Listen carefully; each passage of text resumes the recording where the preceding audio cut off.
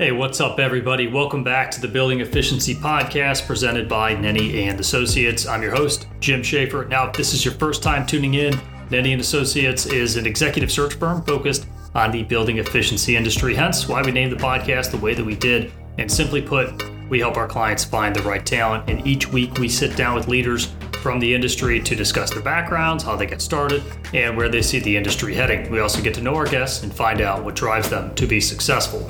And on today's episode 42, we sit down with Daniel Cohen, who is a principal at Sona Energy Solutions. This was just a cool episode. Always love talking with entrepreneurs and hearing about their journeys and what prompted them to start their companies initially. And that's what Daniel and I had the privilege to get into today. We also cover new areas that Sona Energy is exploring as it relates to solar and EV charging. I think that's a major trend that we've been noticing in the industry, and that's something that Daniel and I spend some time on. And of course, we unpack his daily non-negotiables, simple, but not always easy to implement.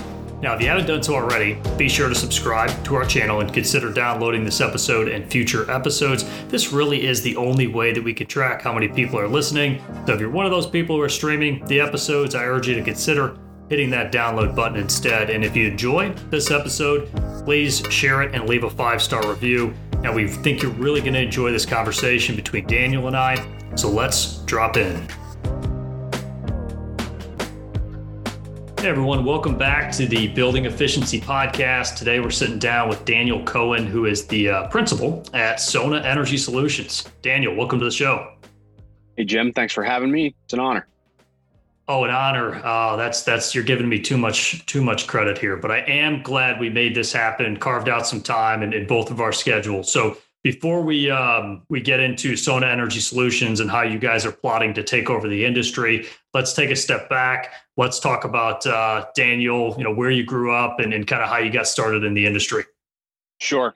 So I grew up in a town called Chelmsford, Massachusetts, and I couldn't wait to leave. So I went away to uni at UMass Dartmouth, not too far, and then I as soon as that was finished, I ended up in New York City.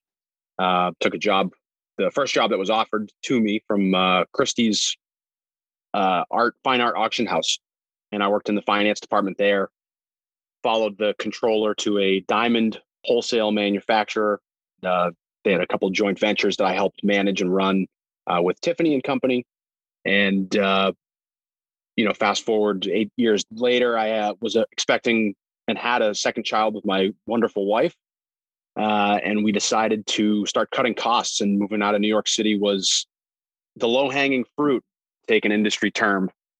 So we relocated back up to Chelmsford. So as soon as I wanted to leave, I'm back.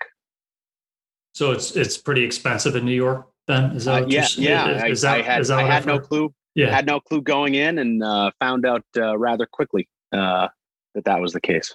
All right. So your background, it sounds like, so I heard diamonds and I heard finance. So how did you get into energy or lighting? Yeah, it's a good question. So in my relocation, I reached out through my network, which was really the first time that I had done so on LinkedIn. And a really good friend of mine from university, JC Everett, was constantly posting job openings that his father was in HR and looking for help. And I just asked him if he knew anything that was available. And he said, yeah, I'm hiring actually, kind of a regional Eastern Mass salesperson. You want to have a crack at it? And that was for a lighting maintenance electrical contractor, somewhat super regional, but really focused on the Northeast. So that was where I first entered the market, selling to facility managers in the Northeast.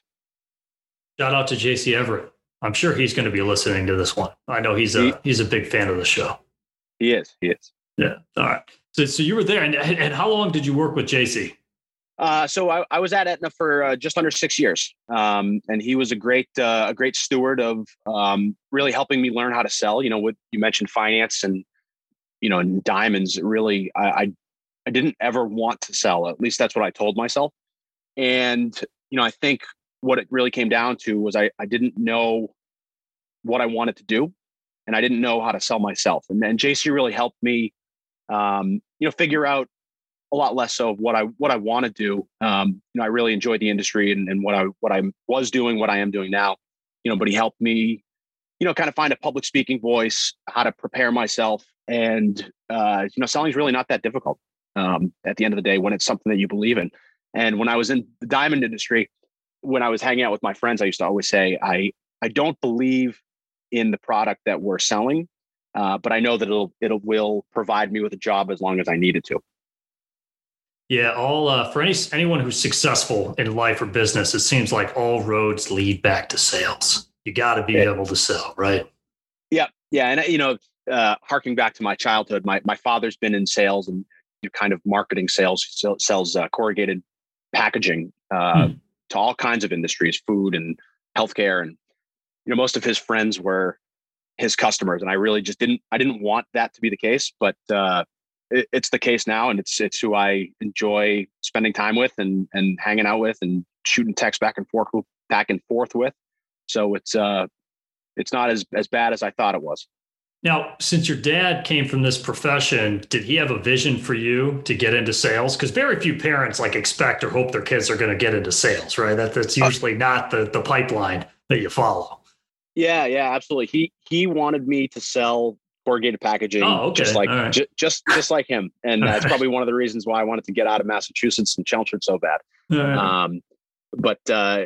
Actually, I worked for his plant doing some die cuts for the foam inserts that would protect whatever package or whatever product would go into the packaging for a couple summers, and quickly realized that was not for me.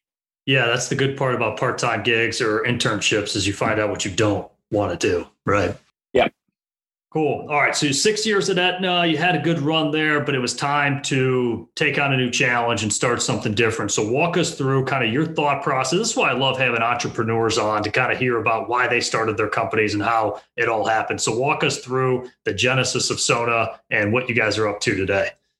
Yeah. So, we really started, my partner, Dave McSweeney, and I started Sona out of need. And, the need for me was that I needed a job. I was let go from Aetna, and I needed to provide for my it was 2 children, now it's 3 children and wife, who does not work. So the need was there for me. Dave was also looking for a change, and the biggest need was that I had a really good customer base, national account customer base, who needed projects to be installed, and that's kind of where we all started with. So, the first year we're really young, and baby speak, we're only 23 months old, not even 23 months old. Next month on the 19th will mark the anniversary of when we formally formed our LLC. So, the customer needs really trumped just about everything else. Not that I didn't need to get a job, but I really wanted to be able to perform for the customer base. And I knew that what I was working on was viable, and I just wanted to continue that work. It's great to be an eco warrior. In theory, it's even better to actually be able to execute on some of that stuff. So I'm curious, you mentioned that you formed the company because, hey, I needed a job. Well, for someone like you, I'm sure there's a lot of jobs out there. So why go the entrepreneurial path? Just to dig a little bit deeper here versus go be a salesperson for another company in the industry. Well, that's how you and I first connected. It was January 2nd of 2019. It was a Monday, as cliche as it could be. It was either a Monday or Tuesday, but I put my foot down and I said, gosh darn it, I'm going to go find another job. I need a change. And you had done a great job and hooked me up with some really good interviews. And I was told that I was the right candidate, but it was going to be for one company in particular, it was going to be 6 to 12 months before they could onboard me due to some, how project-based work is. You don't exactly know when funding is going to come through. Sure. So let's see, that was right around March 15th. Was when I got let go, and I put a post up on LinkedIn, and that kind of forced their hand in fast tracking it. But I was pretty set at that point on going the entrepreneurial route. There you go. All right. Now, 2 years later, Sona Energy. Talk to us about some of the types of projects. I know you guys do a lot of lighting, but walk us through some of the vertical markets or types of projects that you guys are pursuing today. The lighting space on the national account retail side definitely seems to be turning into a commodity faster than I think most people would like it to be, which, drives down profits, kind of allows more competition, which can be good. It's also, it's forcing other types of verticals to be sought after. In the first year, we wanted to just prove that we could, go to market. And that was the first 9 months. Our first fiscal is, lined up with the calendar year. So our first year, we did enough to make a living. And I think we surprised some of our customers. And then, last year, we were really focused on just growing and proving that we can provide a rollout on a larger scale. And we did so. So it was great. In terms of some of the other markets we're touching, we've worked on EV installs in the past. We are trying to roll through a 1.5 meg solar project at a commercial space. It's slow, but I think that's expected on a project that large, especially with this being the first time that we've done solar, period. So it's certainly a learning process. But in terms of different verticals, I mean, I think our goal is similar to a lot of ESCOs, which is you want to, really widen your offerings with each customer. And, I think each customer, once they have a good sales confidant, so to say, they're going to look to them for solutions. And I don't see, lighting's great, but it's, like I said, it's becoming much, much more commoditized. So anything electrified and in the efficiency kind of realm is where we want to position ourselves and continue to move in that direction. Yeah, and that lines up with what we're hearing in the market too. A lot of companies out there that maybe they traditionally have done lighting in the past, like, hey, we got to diversify, we got to do something a little bit different. And we are hearing more and more EV charging and solar. I mean, it's a natural play, right? It's electrical. It's going to tie into the trade personnel that you have on site anyway. So that absolutely makes sense. And that'd be a good way to transition to, if you project out, look into the future, you mentioned EV, mentioned solar, but 5, 10, 15 years from now, where do you see the industry heading? That's a good question. No easy questions on the Building Efficiency podcast. I'm going to make you think. Yeah, well, I know you gave me the warm-up questions, but I thought more so about the 5-year plan, less the 10 and 15 year. Yeah, sure. Plan. Answer it from 5. Yeah. Again, I think the 5-year plan ties into my last answer, just kind of moving more vertical and or is it the opposite? I don't know if it's widening is less vertical, but just horizontal. Sure, parallel, I guess, or perpendicular. But just the need for ESCOs to provide service offerings outside of where they typically lie. I see everybody. I've been hearing for living in Massachusetts. I've heard since I started in the industry that lighting rebates are going to continually drop, and every year it's kind of been the case, but it hasn't necessarily been the case. And I think that depending on the regions of where you live and where you're doing projects, it may shift in terms of what your offerings need to be and what your customers are looking for from a service standpoint. But yeah, I mean, HVAC, everybody's saying HVAC is the next thing. But again, that's something I've been hearing for 8 years. I know COVID is certainly moving the needle there. The Mass Save program, I sat in on their annual webinar. Well, it's usually an in-person, but due to COVID, it was a webinar this year.